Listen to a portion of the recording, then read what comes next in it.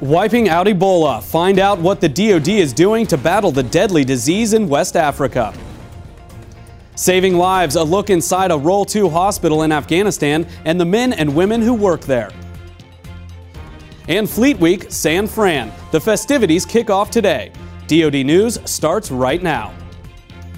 Welcome to DoD News Now. I'm Staff Sergeant Chad Usher. We begin with DoD's response to the Ebola outbreak in West Africa.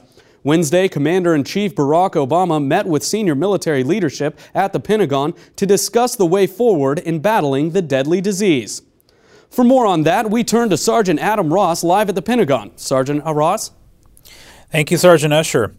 President Obama met with U.S. AFRICOM Commander General David Rodriguez for a briefing on his command's involvement in the relief effort there. According to the general's briefing, Operation United Assistance, the Defense Department's response to the Ebola outbreak in West Africa, involves providing logistics, training, and engineering support to help contain the disease.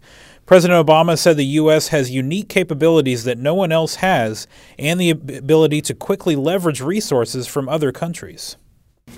Our military is essentially building an infrastructure that does not exist in order to facilitate the transport of personnel and equipment and supplies to deal with this deadly epidemic and disease.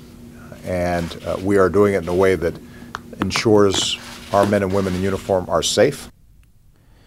General Rodriguez is one of the 10 leaders of the combatant commands who are here at the Pentagon today as part of their biannual meetings. Reporting live from the Pentagon, I'm Sergeant Adam Ross, DoD News. Thank you for the update, Sergeant Ross.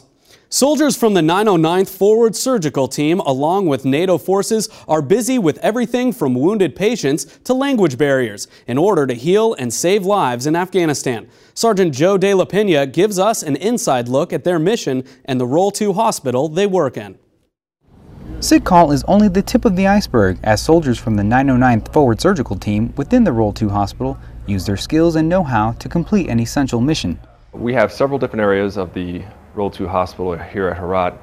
The first area that most people come in contact with is our ATLS area, our Advanced Trauma Life Support area, which doubles as our SITCAL area.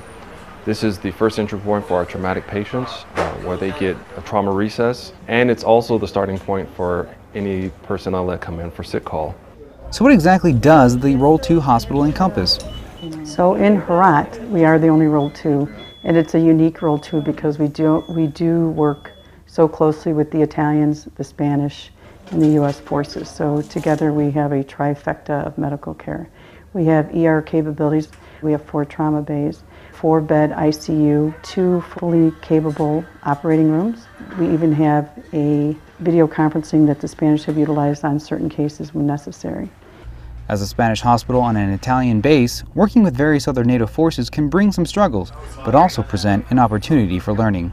It could be challenging. It's definitely challenging. The number one issue, of course, is the language barrier. But every NATO force that we encountered, whether it be the Spanish or the Italians, they bring something to the table that we ourselves didn't know. And we bring something to the table, at least we hope we do, that they didn't know, and it's good to share information because it all benefits the patient. So it's definitely been a challenging but rewarding experience. With the airfield just next door to the hospital, transferring any patients that need further care which Role 3 facilities will offer can be seamless.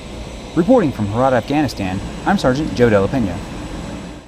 Fleet Week San Francisco kicks off today as sailors and Marines flood into the city. The event gives the public an inside look at what it means to be a sailor and Marine. Earlier this week, the future USS America and its crew passed under the Golden Gate Bridge and into San Fran. The first-in-class amphibious assault ship will be commissioned into service Saturday. That's your DoD News Now. I'm Staff Sergeant Chad Usher. Be sure to check out the DoD Facebook page for more news and information. You can also find us on Twitter.